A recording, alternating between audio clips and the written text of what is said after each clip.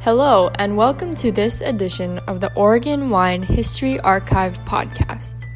The Oregon Wine History Archive is located at Linfield College in McMinnville, Oregon, and is dedicated to preserving and sharing the Oregon wine story. This podcast will share these stories through oral history interviews we've conducted throughout the industry. Please enjoy these stories. All right, my name is Rich Schmidt. I'm here at Atticus Wine with Ximena Orrego, and Guy Insley. It's December 6, 2019. Thank you so much for joining us today. We really appreciate this. Let's start with the most important question of all, which is why wine? You start. Oh, why wine? Well, I grew up in France. I moved to France when I was about 4 years old and lived in Paris with my parents and my sister. And obviously, wine is a big part of the French experience, and I distinctly remember being given, watered down wine at an early age at Sunday lunchtime as part of the growing up experience as a young Frenchman. And my dad was big into Bordeaux wines, and we would go down and visit. I remember 2 or 3 trips down to Bordeaux area from Paris, visiting the French chateaus, and he would always get a box of a cubitainer, a cubiliter, I don't know what it's called, but it's about a 40-litre plastic box, which was a very weird experience. I mean, looking back now, but what that would be a decent quality chateau. I mean, there wasn't a Premier Grand Cru or anything, but it was like a good quality Bordeaux wine, and they would ship him 40 litres of wine to our house in Paris, and he and his buddy on a Saturday afternoon would go downstairs to the cellar and bottle 40 litres worth of wine. Remarkably, a couple of bottles will probably get consumed on the way through the process, and they would come up very happy. But they would just, that passion for the wine industry and the whole sort of experience and what have you was motivating for me from that perspective. And then when I went to university in Scotland, the option that I had as part of my economics and French course was to go teach teach French kids English, and I asked for a southern French city as opposed. That was my choice. It was north or south. So I was going, well, I know the north. I lived in Paris for a while. Let's go south. And they gave me a town called Libourne, and Libourne is just a few miles between Bordeaux and Saint-Emilion. So it's the large town next to Saint-Emilion, effectively, about the same size as Mac, and it has all the children of the wine industry go there. And so as an English assistant, we got to know, there were 2 or 3 English assistants in other languages as well, but pretty big school. And we got to know all the parents of the kids, right, from all aspects of the wine industry. And this is what really triggered me in terms of being fascinated by the whole thing. So we got to know the kids of the growers, the kids of the co-op owners, the kids of the negociants, the kids of the bigger places like the Moexes and the what have you. So it's people who had more. Who own more vertically of the place, but generically there you own a vineyard, full stop, and you give your grapes, and then it happens in the co-op, and there's so many layers of what you do. And one thing I took away was my thesis for my finals was the marketing of Saint-Emilion wines in Great Britain, and that was really where the business side met the wine side. So you went from understanding how that grower and what his economics or her economics looked like. And then what the co-ops look like, and what the negociant, and what the exporter, and what the importer, and then the wholesaler, and then the retailer, and then Joe Blow back in London buying the wine for £30 or wherever it is, or £20, and you imagine how many cuts happen on the way, and you understand why the chateau owner in Saint-Emilion, who owns a couple of acres of land in Saint-Emilion, is a subsistence farmer effectively, because they're not getting a lot of money for that. And that was just fascinating for me, that whole aspect of things, and how they still loved it, and it was about passion and about how wine wasn't to make money. It was really about loving the business. And it was really interesting to see all that. And a couple of my co-assistants got into the business, and they still are. So they work in various aspects of the wine business. But I went back and finished my studies and got into a different parts of the business. But that brought me eventually to the US, and we met in the early 2000s and married in 2002, and it was that conversation which we had around what are we going to do for the rest of our lives. And it was initially, well, I'd like to retire to a vineyard. That's my, always been my passion, and I would really like to do that. There's a comfort feeling about what would make my heart happy to do that, and that was. And Ximena's answer was, "Why are we waiting?" And I'm going like, "I don't have a good answer for that one." So we started looking around, and we had been to Portugal on a honeymoon. We obviously knew the various areas of France pretty well, and we'd been to California. We had went to New Zealand on a holiday / fact-finding trip, and that was quickly jinxed because of the parents deciding that was way too far away to go to. But we did look at it in terms of how it would moving there, buying land, all this sort of stuff. But that was put on the back burner. And then we found out about Oregon because we tried. We tried our first Oregon Pinot Noir in Florida in the spring of 2004, and so we were just really intrigued. The Willamette Valley had never been on our radar, and we came here on vacation during harvest, October of 2004. And Guy had set aside some time to spend with a vineyard realtor, really focused on a small property, 4 or 5 acres that we could have on the side and really, come in the summer or during breaks. But that one day turned into like 3-4 days, and every day Guy would ask, "So what else do you have? And what else do you have?" And so we ended up walking this property, which was beyond completely what we had looked for. And throughout those days, of course, we ended up tasting more wine and eating all the beautiful food and just really being enamored with the area. And so when we walked to this property, we came back with our 6-month-old in his little backpack without the realtor, and we were like, okay, so can we do this? And we're like, okay, well, if we completely change our way of life, this is going to be our journey. And so that's what we decided. Just right here, there was nothing, and that was also the appeal. If we were going to do this, it has to be completely our way, because we had seen properties that already had vineyard planted, that had a home on it. This was just a clover field, 50 acres of clover, and so. By the end of our trip, we placed a bid on the property and went back home, and everyone thought we were crazy. But then the bid was accepted, and so that was in 2004, and we started planting the vineyard the winter of 2005, 2006, and then we moved here permanently in 2007. In February of 2007. And our daughter at that point had been born. She was 3 weeks old when we moved. So it was really crazy. We were just really, we were just infatuated with the place.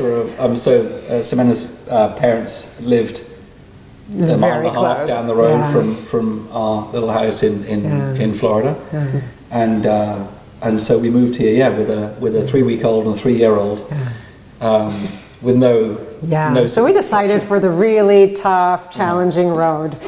But no regrets, It's just because it's a journey. Never a minute of regret. Yeah, really. It's just despite there's been a lot of hard work and a lot of missed opportunities because you're putting your time, effort, and money into one thing here, and you're giving up a whole pile of other stuff, and that's fine. At the end of the day, that's been our choice. Yeah.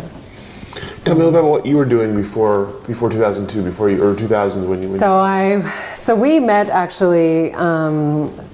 We were working for the same company. We met through common friends. So I was in the telecom industry. I used to work for Nortel Networks, and at that point in time, I was on the operations side, and and so this was just completely something, so different. Really didn't know anything about farming. Guy and I both lived in different places throughout our childhood, but always big cities. And but this was the opportunity to be like in such a gorgeous rural setting and have such a different way of life. But yeah, so and then when we moved here, I was still in the corporate world, and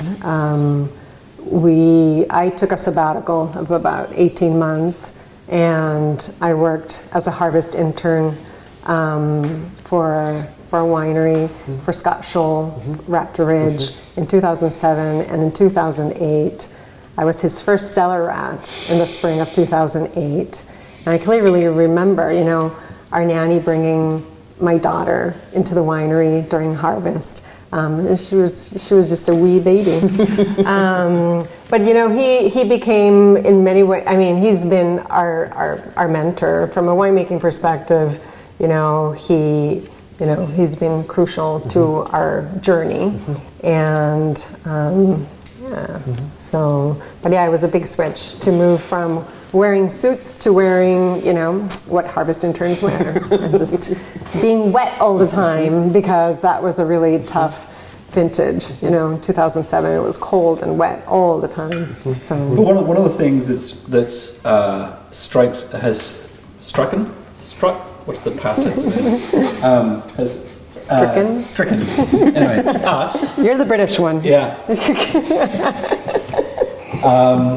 Is that we both moved a lot with our families and with our jobs before we moved to the States. So I was born in Hong Kong, lived in Argentina, moved to Paris, moved to London, went up to study in Scotland, back to France for this, back to the UK, back to France for national service, and then and then started working in London, then moved to Miami in the late 90s. And Ximena, similarly with her family, born in Peru, but time in Venezuela, Panama, Canada, missing one, Guatemala.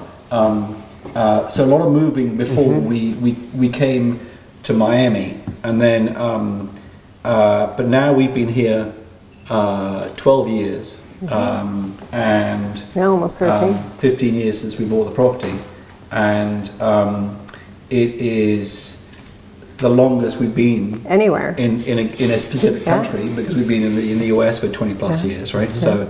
And the longest we've lived in any individual house, and we have no intention of moving. It's amazing. It's like we've, the cliche we've put down roots is very true, because we really feel that, and the kids feel that, and they feel very very much at home here. Obviously, being Oregonians, barring a few weeks of their lives, so.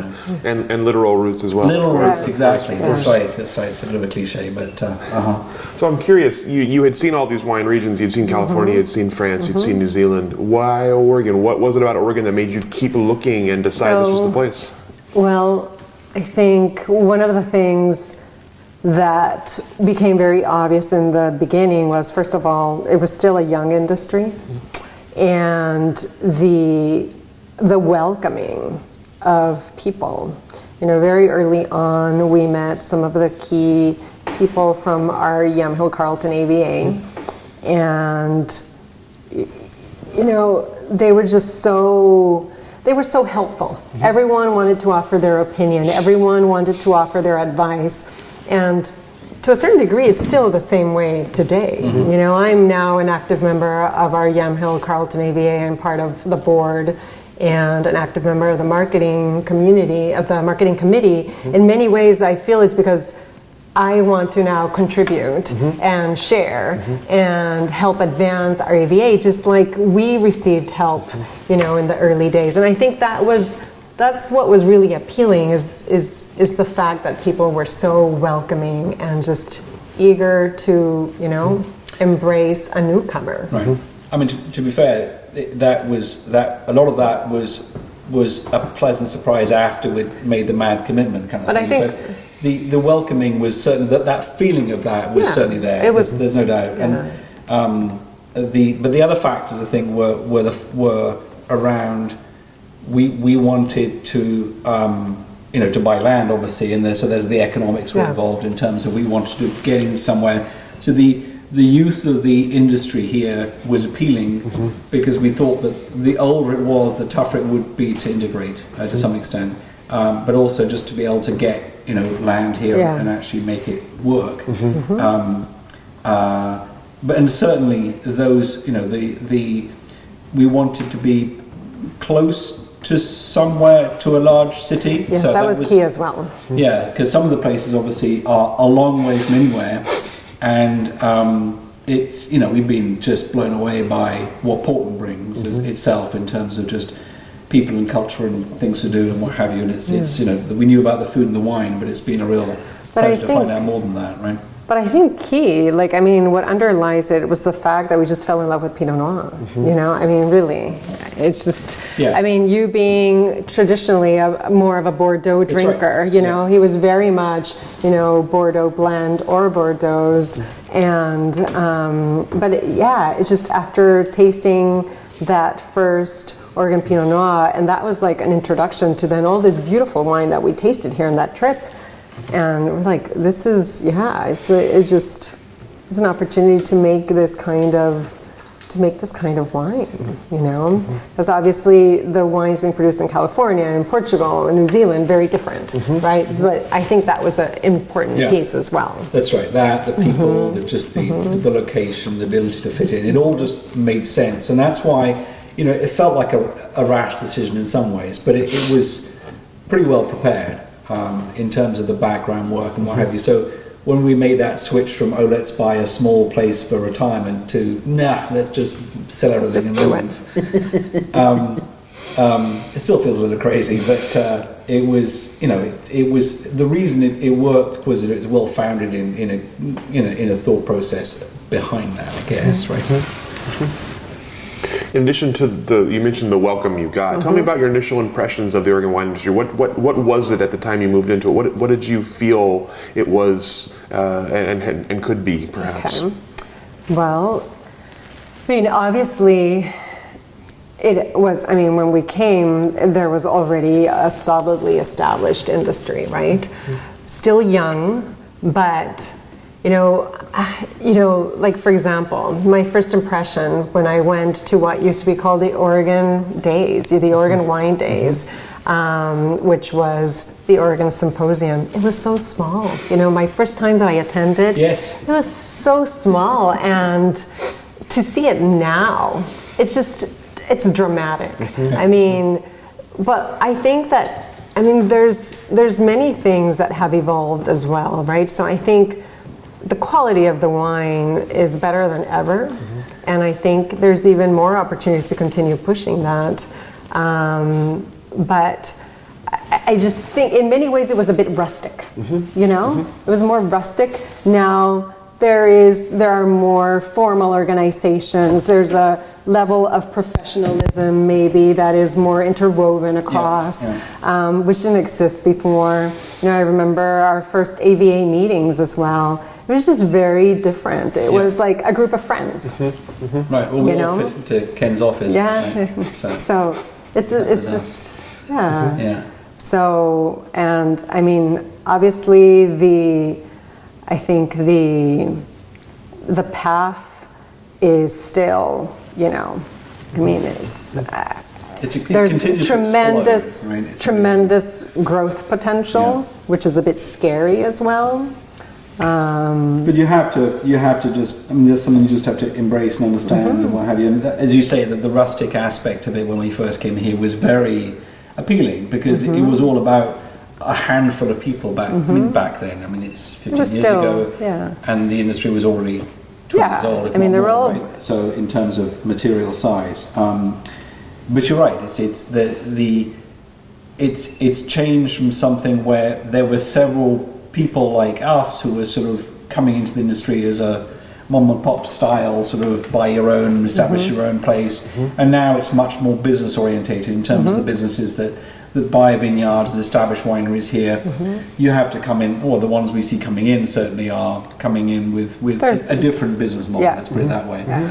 The other thing which I think has been really interesting is how stylistically wine has evolved let's take this AVA as an example, right? We have, through the work of the AVA committee and people working on that, really better understood what works best for this AVA. And I think the range of styles that this AVA produced when we first came here, including us at the sort of more ephemeral, lighter, more elegant end of the spectrum when we first made some of our wines. And there were some other wines in our AVA producing much bigger, bolder wines.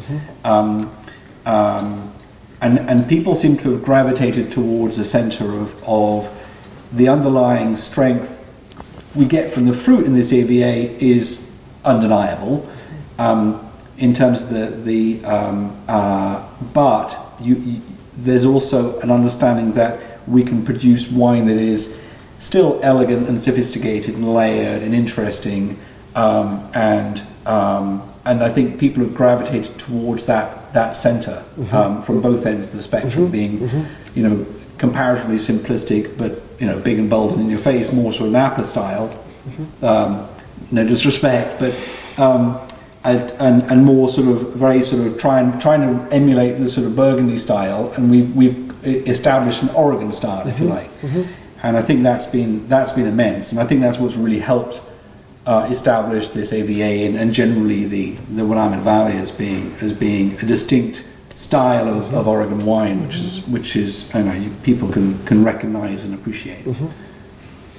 So you have the passion, now you have the place. So tell me about the actual process. Tell me about getting grapes in the ground and making wine and starting the business. So, well, very early on, like I mentioned before, we met Scott Scholl, and we started talking, and we knew that we were going to be planting, and so it was like, okay, so what would it look like for us to start making wine in 2008 or 2009 when our own fruit starts,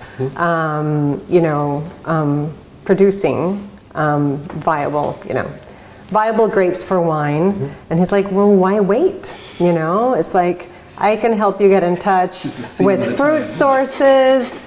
And the reality is, at that point in time, there was not enough Oregon wine. I mean, it's just like, it was so in demand. And we were like, oh, well, okay. Yeah, we like first year. And so, yeah. Demand outweighs the supply. So, so our first vintage was in 2005, and we weren't living here. So Scott was making our wine, and we would come every month and a half to taste, to work harvest with him, to start building the house. So we were here all the time, for a period of 2 years until we permanently came here. But yeah, so we started making wine with purchased grapes from this AVA and from the Chehalem Mountains AVA. And, but yeah, so we, like I said before, we received a lot of advice from different winemakers who, were veterans in the area. There was one who's like, you need to plant everything to Pommard clone, and then, but it's just like, people really, we got a lot of advice. And people with a lot of experience. And of course, as with any set of advice, it all differs. And so you have to realize very quickly that you have to make your own decisions, right? But Kevin Chambers also, he came and walked the property with us, and it was really actually fun. Just about 2 months ago, he was here again, and he hadn't been here in all that time. Oh, is that right? But anyway, that's an aside. But yeah, so we ended up planting, the first portion of the vineyard was just a little bit over 4 acres, and we planted all Pinot Noir. So we strictly, even to this day, just have Pinot Noir planted. We planted Pommard and 667 and 777. And, our approach was really to surround ourselves by people who knew what they were doing and that we would slowly learn, right? But I went to Chemeketa to study, the science of winemaking. I didn't do the full certification, but I took that. And then Guy took some online courses on viticulture. But very early on also, we started working with Results Partners. And they've been a key partner even to this day, because the cat is playing with the cables. Oh, yeah. That's a new one. So yeah. So, and then in 2017, we added additional acreage. So we're at close to 6 acres. We planted some of the same clones, but then added 115. But we've debated a lot. When we first started, we thought we wanted to plant 25 acres of grapes. Yeah, the business plans changed. Because that was, it completely changed. It's been really interesting, Yeah. actually. Yeah. I mean, hence the size of the initial property was Yes. driven towards Yeah. larger volumes than we now anticipate making in our lifetime. Yeah, because originally we thought we'll build a big winery with a tasting room, but that is like so not what our vision is now, you know? I think, again, the wine industry has grown so much, and, from the time that we started to now, it's more than doubled in terms of amount of wineries. And so it keeps pushing the envelope, I think, in terms of, you need to excel and find what your niche is and what your offering is to the public, right? How can you differentiate yourself? And I think one of the key things for us has been, because originally we were making our wine down in Carleton, because that's where Raptor Ridge was, sharing a space with Carleton Cellars, right next to Ken Wright. And there was a tasting room there, and so on Saturdays we would take turns. We would have to go down there, and we had little kids, and we were tired, and because we both had corporate jobs, because I had gone back to work, and it's like, okay, this is not going to work for us. How can we make it work and still be fun, right? Because this is like our journey. And so we decided to just start doing tastings at home. And then a few years back, we just focused on, okay, we're just going to have an elevated experience in which we just offer private seated tastings, do comparative tastings in which we're offering for wines, current release with libraries, and that has really been sort of the sweet spot in terms of our current volume of production and how we can sell. And so the vision has evolved now to, we're not going to be producing 5,000 cases. Maybe we'll get to 1,000, 1,500, and we will always do just private, But, I think the experience is unique. You're coming into our home and you're experiencing, during the summer and fall, the vineyard from which we make the wine from. Because now, since 2010, all of the wines we produce just come from our vineyard. We moved 100% to estate.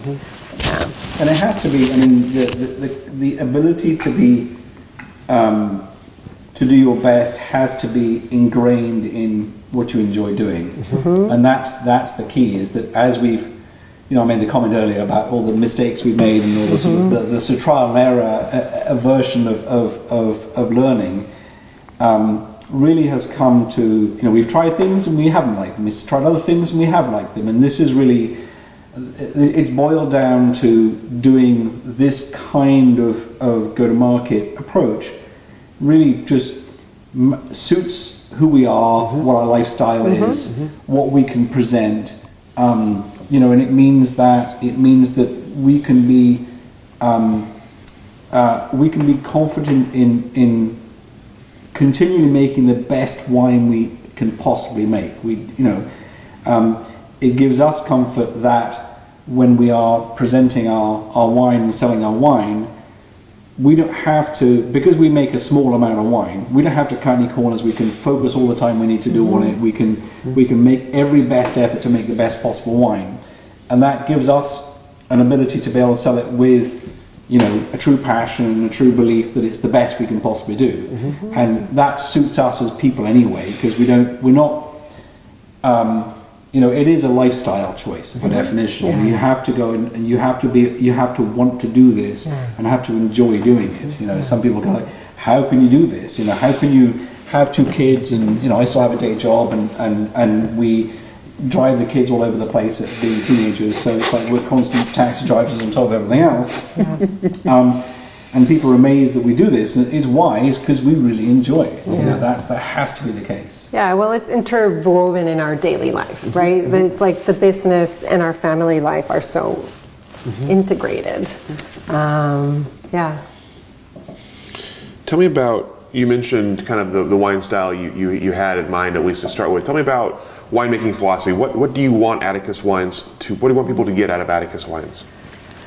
So when we originally started, and when we first came, we actually really fell in love initially with the more elegant and ethereal style of Pinot Noir.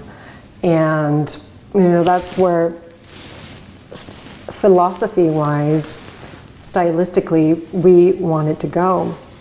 Now we knew the AVA, this AVA, you know, had a slightly different profile to that, you know, more darker fruits, more tannin, but we never really were prepared, I think, for the kind of power that this vineyard produces, because this vineyard is just naturally really intense, concentrated flavors. Even like in the cooler vintages, it's no wimp. And so we had to evolve to fully embrace that, right? And so like the evolution was, okay, how can we make a wine that can balance that power from our vineyard but still be elegant, you know? And I think there's been years that for us have been a challenge, and we've been learning, right? We've had hot years, we've had, you know, the cooler years, and I think I feel that, you know, I know our vineyard more now and what the quality it is that it will produce. And you know, things like when we first started, we were told, oh, you know, there's this like magic formula, you know, 2 tons per acre, that's what you should be focusing on. Well, you know, we learned that like there's no way that we can do this in this vineyard, right? And so again, by surrounding ourselves by people who really knew what they were doing, we've learned and we've made tweaks along the way.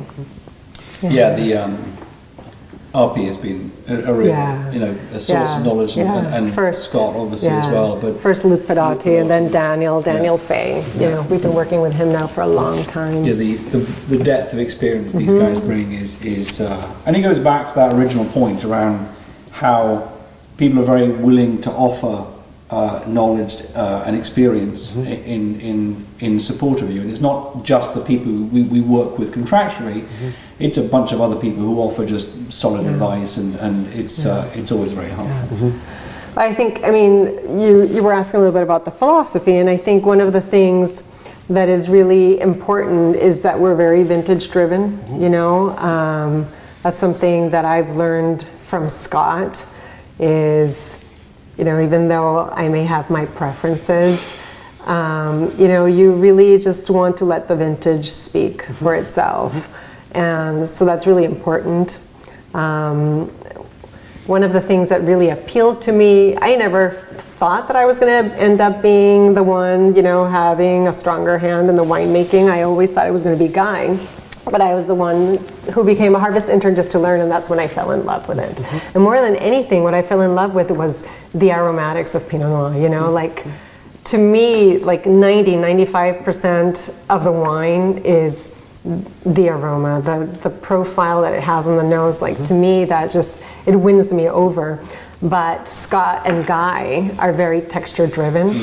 And so that has been like, that's also super important when we're making our wines is coming up with that, you know, and I think that's part of that balance that I'm talking to you about is having that power perhaps in the texture and in the mouthfeel, but still having the beautiful, you know, aromatics. Yeah, it's been an evolution, right? As we've learned from our vineyard. Yeah. No, it's a lot of fun when we can all sit down together. So it doesn't often happen with when we do our blending exercises with Scott and with Shannon as well up there at Raptor Ridge. If all 4 of us sitting down, that's a rare occasion. But we do try and, as Ximena says, I don't have as much time on it. Ximena spends all her time on the wine side these days, and so is much more heavily involved in the whole winemaking process and all the decisions there. But when we do go up and sit down and taste through the barrels, that's just really interesting, because you do see similarities of themes of stylistically, and we have some overlap, but we certainly have some different views on, or not views, but sort of different aspects to what we like and how it works and where it works. I always bring him the candidates for our blends, and he provides his opinion. Our daughter as well, she participated this year for the first time, which was awesome. That's awesome. So we all agreed on the one blend, but on the other one we weren't in agreement. But Guy's like, you're always going to do what you want to do anyway. I was just going to ask. He offers his opinion, but do you listen to his opinion? So was there a moment along the way when you kind of felt like this was going to be a viable business, this was something you could do could see yourself doing? Was there a moment when you thought, I'm a winemaker, or we're winemakers? Always and never. Yeah, I think so. Right. I still feel as though we are infants in this game. Yeah, 15 years I agree. in, or 12 years in, whichever way you look at it. But because there's just so much to learn. You never have 100% knowledge, and I don't even feel I have 50% knowledge. It's just that there is so much to learn, and every vintage, as Ximena says, brings a different aspect to it, and every customer brings a different viewpoint and a different challenge, if you like. And okay. Oh, you have friendly. A visitor. All good. You okay? All good. But yeah, so in terms of I think you agree, right? We just have so much to learn that we feel we're very much at the beginning of the journey. But also you look back and go like, wow, we've learned so much at the same time, right? It's like, it's a bit like being parents. You've established some level of understanding, but boy, there's a whole part to learn, because everything's going to change. The industry changes, the customers are changing, the climate's changing, the vines are getting older. We've got some new vines coming in. They're going to give us all new challenges all along the way. And, science is evolving. And so there's always, and that's half the fun of it, is that no two wines are the same, particularly Pinot, right? And even one bottle can vary between two glasses, right? Just because it has a little more air or a little more time or whatever. That's the joy of it, is that it's constantly evolving. You're never settled on 2 feet with being, I'm good here. And if you're thinking that, you're making a mistake, right? And that's, for me, that's the joy of it. But in terms of, because you were saying, is this a viable business, right? And so, I think that's such a long road. And I think that,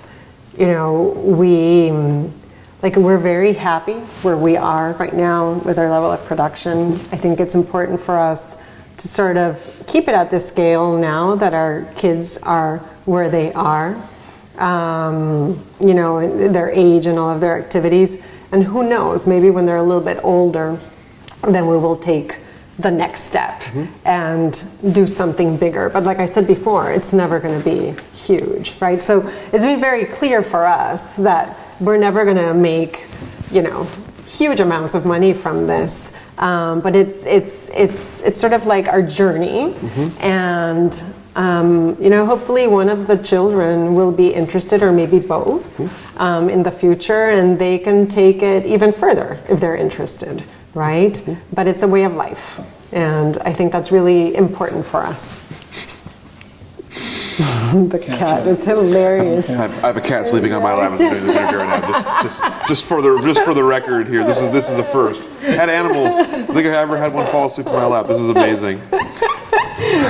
She likes you. Apparently, I'm in the right chair too. So tell us about the name and the label. You have the Atticus wines. You have the role of the owl. Tell me about how you went about choosing a name and a brand. Yes. So very early on, Guy and I knew that the name of our vineyard, if we ever had a vineyard, would be called Atticus, after Atticus Finch. And it was just, we were really in love with that character, what he stood for, And so that's what we wanted our vineyard to be called.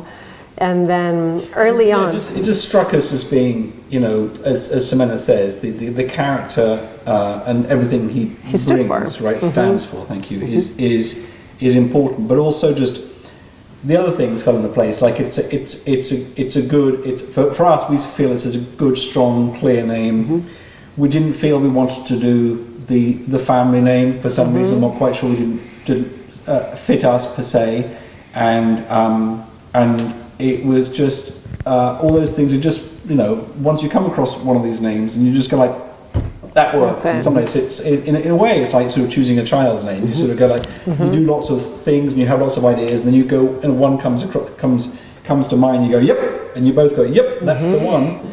And it was one of those moments, right? We just then that's, and this was a long time before we ever moved here or decided to move to Oregon. Actually, so like I said, it's very, very early on before we, but then we had partners before, and she is Greek, and so the owl is the symbol of the goddess Athena, who was the goddess of the area around Attica, which is the area which is now Athens, and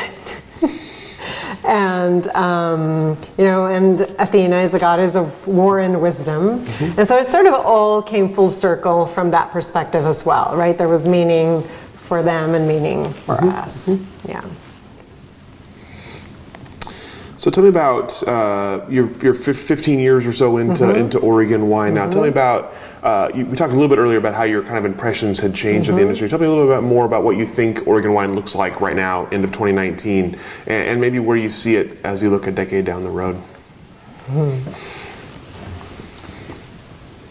Well, you're probably a better place because you're on various boards and committees. Well, you know, I think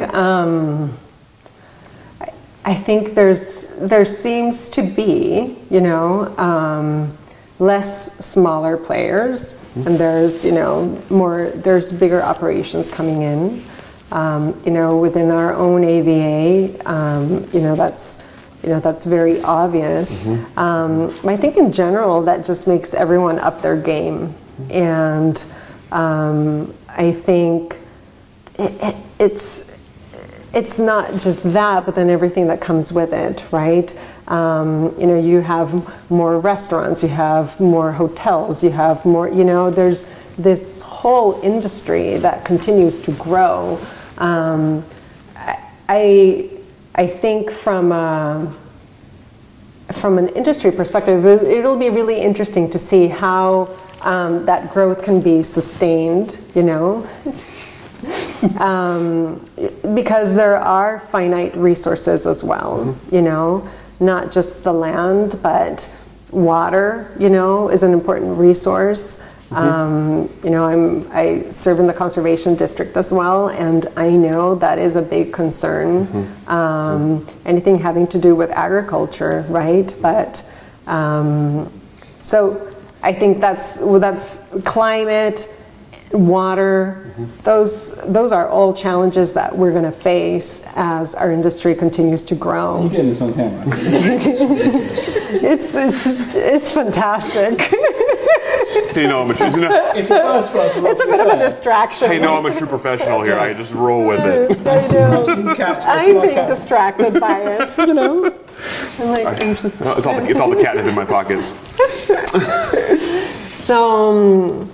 Yeah, I mean, it'll be really interesting. I think that it'll be bigger, and we're going to have more wineries, and it's inevitable, right? And I think we're going to have more tourists as well, because that's what we want. You know, we want people to come to be able to experience the beauty of the area as well as the beautiful wines.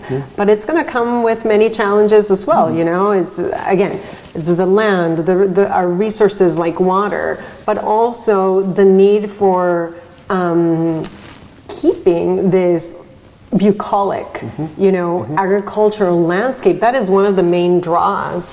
And I don't think we can take that for granted. And that's why I started getting involved with the conservation district, because I think it's really important for us to protect that. So, Yeah, I think we're going to have to balance the growth of the industry with those needs. It is a tough balance, because you have the joy that people have coming here is because it's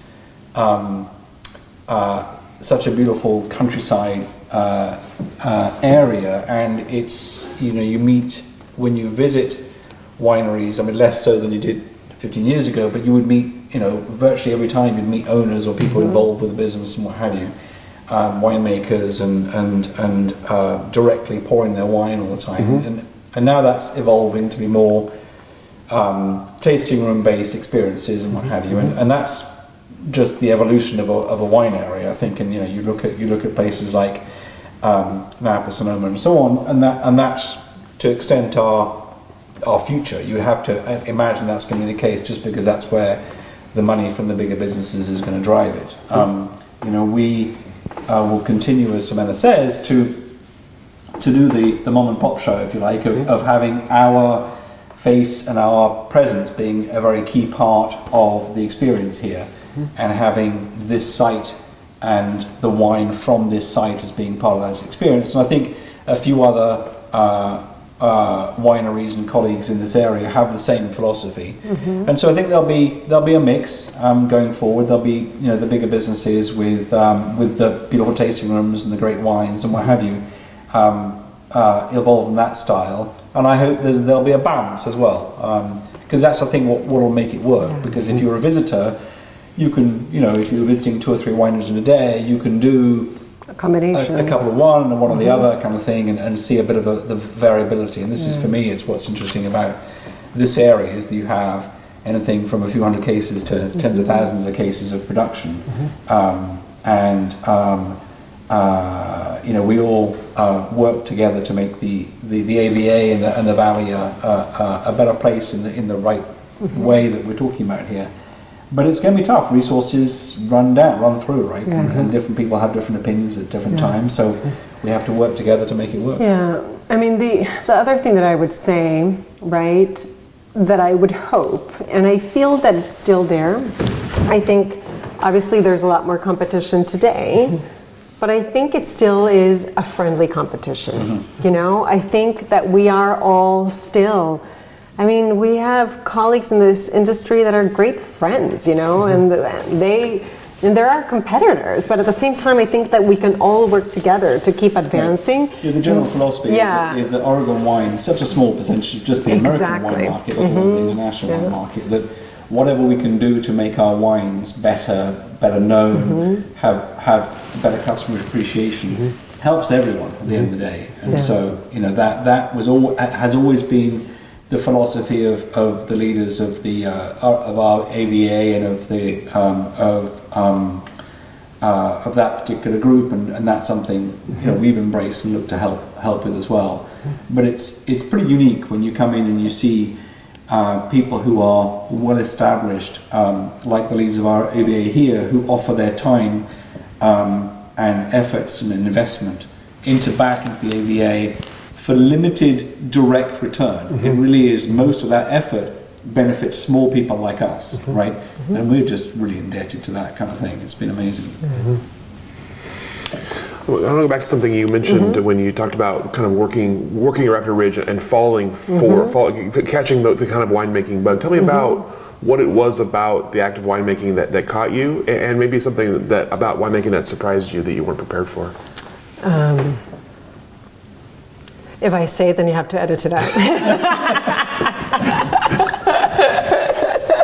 No, I think one of the things that really just captivated me, because I know you're tired, but it's sort of like doing punch downs was one of my favorite things, and it was just because of the evolution of the aromatics and then tasting, you know, it just, that sort of like learning of, you know, how the grapes transform into the wine. It was just fascinating. But, you know, there were just little things, you know, like doing punch downs at first vintage is really like one of the things that, you know, in a way sealed my fate, just because I was so in love with the perfume of these wines. But then the other thing was once we had pressed the wines, we were getting ready to barrel. It was that intoxicating experience of barreling down, you know, the fresh wine, you know, the baby wine into the new barrels that had just been steamed. So you have that beautiful aroma of the oak married with the wine that is just coming in. Oh my gosh, that's just like one of my favorite things. Yeah. So, and that, yeah.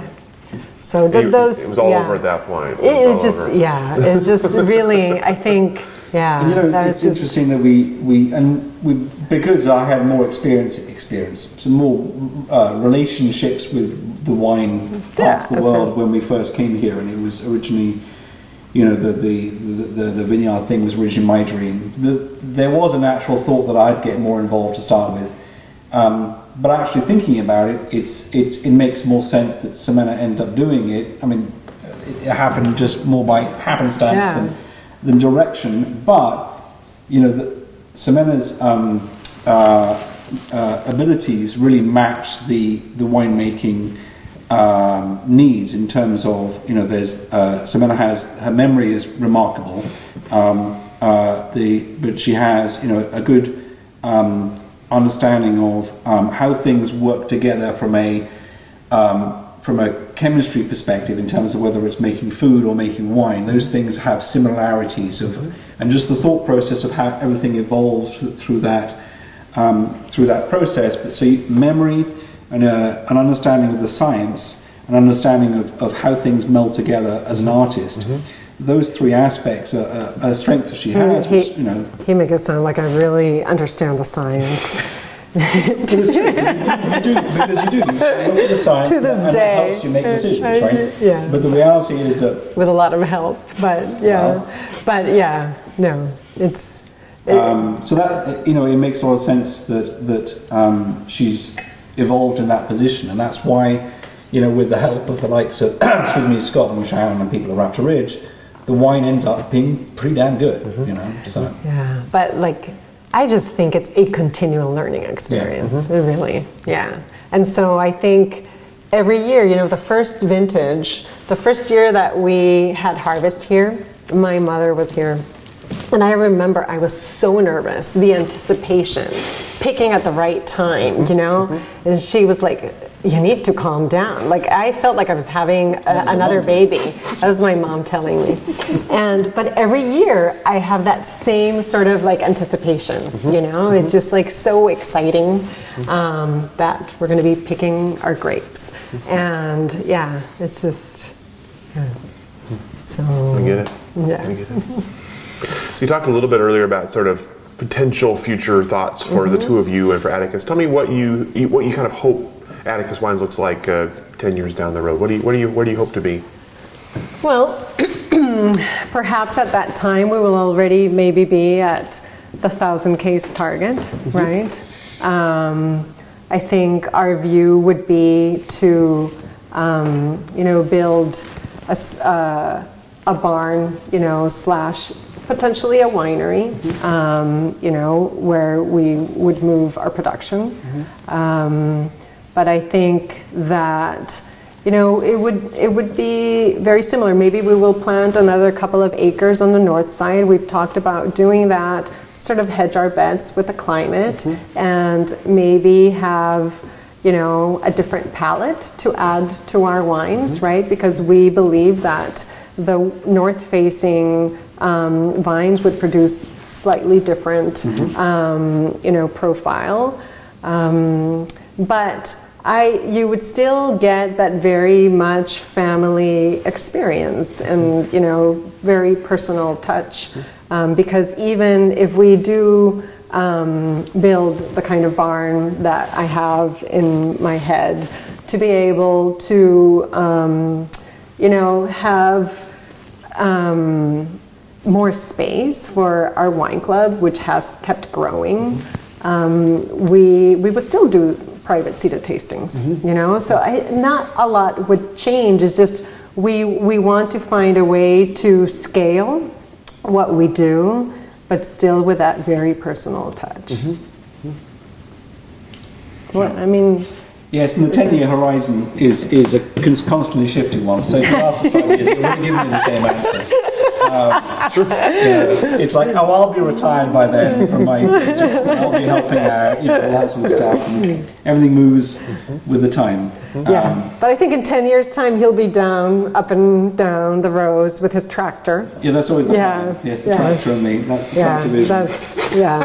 The tractor vision. The tractor vision. I love it. Which is, that's been 5 or 10 years away for the last 15 years. That tractor vision is very prevalent in the industry. There's a lot of people with that vision. But the reality is that the pragmatism has come into play, and I understand that Daniel's team is way better with a tractor than I'll ever be, and so I'm not sure that taking that path would necessarily be a viable one on that basis. So I probably have better things I can do with my time.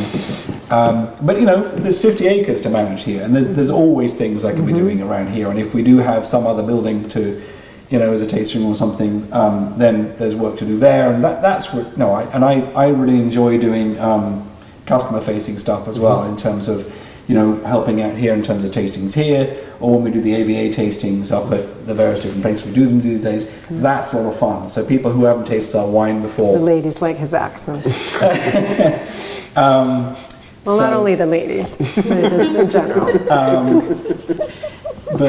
No, I think that's always a lot of fun. When I say, hey, have you tried our wine before? And they go, no. I feel great. Here's someone who doesn't know our wine. I can introduce them to the story and us and our wine, and that's great. That's a lot of fun as well. So, and speaking of small, those AVA tastings are now big events, right? But the first one of those was up at Anime 9 years ago.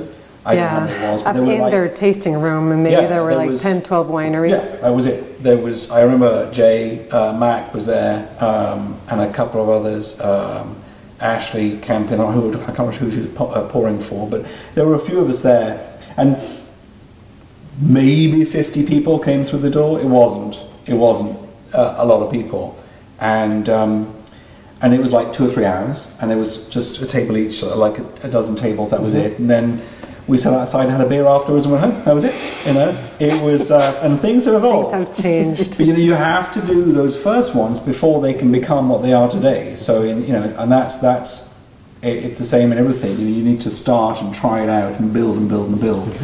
And that's what we've seen from this AVA. So it'll be it's evolved in the right kind of directions and to do great things, and we'll see how it goes from here.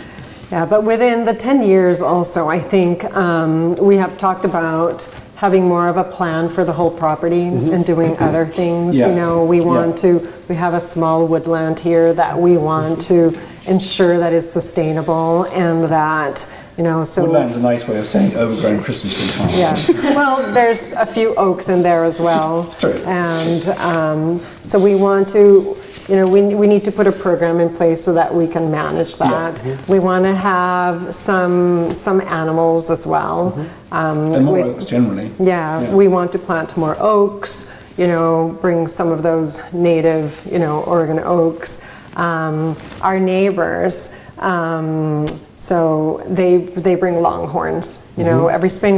They've just brought them again. So we would love potentially to have some longhorns as well, and just, Well, I was advised we needed Highland cattle, actually. I prefer the longhorns. Yes, yes. So there are different things that we want to do holistically.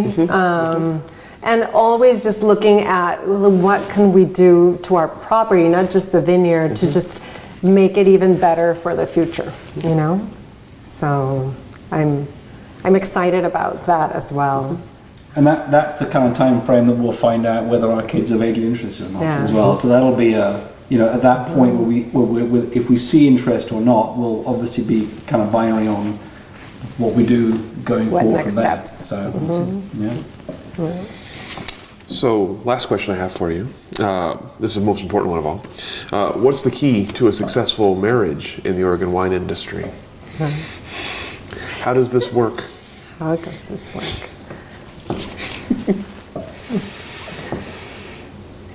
Well, I think, from my perspective, and I don't know if it's maybe because I am Latin, but I am more temperamental and more emotional about things.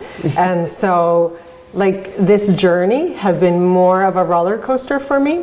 And many times when our kids were small and I was still working in the corporate world, there were times in which, like, there was, you know, I felt very overwhelmed. And I was like, oh my gosh, you know, what did we get into? Even though I love what we're doing, like, how can I possibly do this? And Guy has always been the anchor, you know. I really feel that. And so all my, you know, all my worries, you know, he was often the one who would be able to appease them. So in many ways, he brought a lot more, I guess, stability, you know, to that, And, but yeah, I mean, I can't lie. It's been like sometimes, yeah, there's been interesting situations. I mean, this week's been tough, right? Yeah. It's, I mean, some weeks are tough, right? Yeah. But I think it's true. We are each other's rock from that perspective, because we have different strengths and weaknesses, and we're aware of those. And you know, when one of us is struggling, the other one can normally step up and be good, because that's where they're strong in. So that's kind of helpful, because we are pretty different, you know, in terms of, you know, being British and French, and some of those traits, and Ximena being Latin and having some of those traits, I'd say. You know, and there's positives and negatives about both of those, and that kind of balances out. So, you know, but I think the real truth for us goes back to that fact about we feel as though we're in the right place for us, you know, for our lives. And so whatever else is going on, whatever else is, you know, whatever difficulties or issues we're working through, we feel the underlying decisions we've made to be here doing what we do, and the big decisions about how, you know, what we're trying to achieve for us, for our kids, for the land, are the right ones. And so whatever the day-to-day stuff is that's in the way, that's problematic, or, you know, time-consuming or frustrating, whatever it is, are underlying decisions we're comfortable with. And we talk a lot about those big decisions, and we're aligned on those. So that's the important thing. And even though we may not officially, you know, review and change our business plan every year, we do, like, talk about it. Well, we do. Yeah, when was the last time? Well, I walked you through it the other day. Business plan like I do at work. Yeah, well, yeah, it's more informal, but I think it's key. But little things, you know, like I talked to you about, like when we were managing, you know, time in a tasting room down in Carleton, that was super stressful. It was stressful in our relationship, it was stressful in the family, and it wasn't working, you know? And so it's like, okay, we need to do things differently. We always said we were going to have fun doing this. And so I think communication is key. That's the bottom line, is that you're right. It's like we talked before about doing the best we possibly can. That's something we both need to do in everything we do, right? Not cutting corners. So having that concept when we're making the wine is only possible within the parameters of that smaller business that we talked about, and then doing, you know, cutting off the stuff that we don't enjoy. Right. I mean, that making it about, you know, like last weekend we had a tasting here, and it's a lot of fun. You know, I know it's like, oh, it's got to get the house prepared, get it all sorted out, because it's our home, and we've got to get it clean and ready and get all the glasses out, and that's like preparation, and, you know, you might be happy doing something else, but as people arrive, it's pretty cool. You know, some really interesting conversations, new people, you know, along with some older, or some people who've been here before, and so on. That's a lot of fun. Yeah. So I think we've learned through time, and it's not just through the time being in the business, but it's just, you know, as you get older, you understand what your limits are, where you're good at, where you want to spend your time. And so I think that's really important, is trying to be honest to yourself, you know? And we haven't succeeded yet. That's the other thing. In the same way that you're asking us about, you know, winemaking, we're this far in the journey, and we have the rest of it to go. So we have we're not successful until one of us pops our clogs and we're done. But we have to. You could call it differently, right? It's like there's many successes along the way. No, I hear you. What I'm saying is you success so far, but then I don't think you're successful until you've done a whole lifetime. Mm-hmm. Yeah. So it's an ongoing thing. Yes. Very clear watching you interact how it works too. So I get it. I get it. I think everyone watching this will get it. So that's all the questions that I have for you. Is there anything I didn't ask that I should have asked? Anything we didn't cover that we should have covered? Anything else you'd like to say here? I don't have anything else to add. It's been a fun journey, and it continues to be. Yeah. Yeah. Thank you. Well, thank you both so much. We really appreciate your time today, your stories, and we'll go ahead and let you off the hook here. Thank you for joining us for this edition of the Oregon Wine History Archive podcast. And thank you to all the supporters, partners, donors, and interviewees who have made our project a success. Be sure to check out our website at OregonWineHistoryArchive.org for more interviews, plus photographs, wine labels, and more. And stay tuned for more interviews as we tell the story of Oregon wine. The Oregon Wine History Archive podcast is brought to you by the Oregon Wine History Archive at Linfield College. The executive producer is Kiana Anderson. Producers are Rich Schmidt, Rachel Woody, Stephanie Hoffman, and Camille Weber. And a special thanks to all the Linfield Archive students who have contributed to these oral history interviews over the years.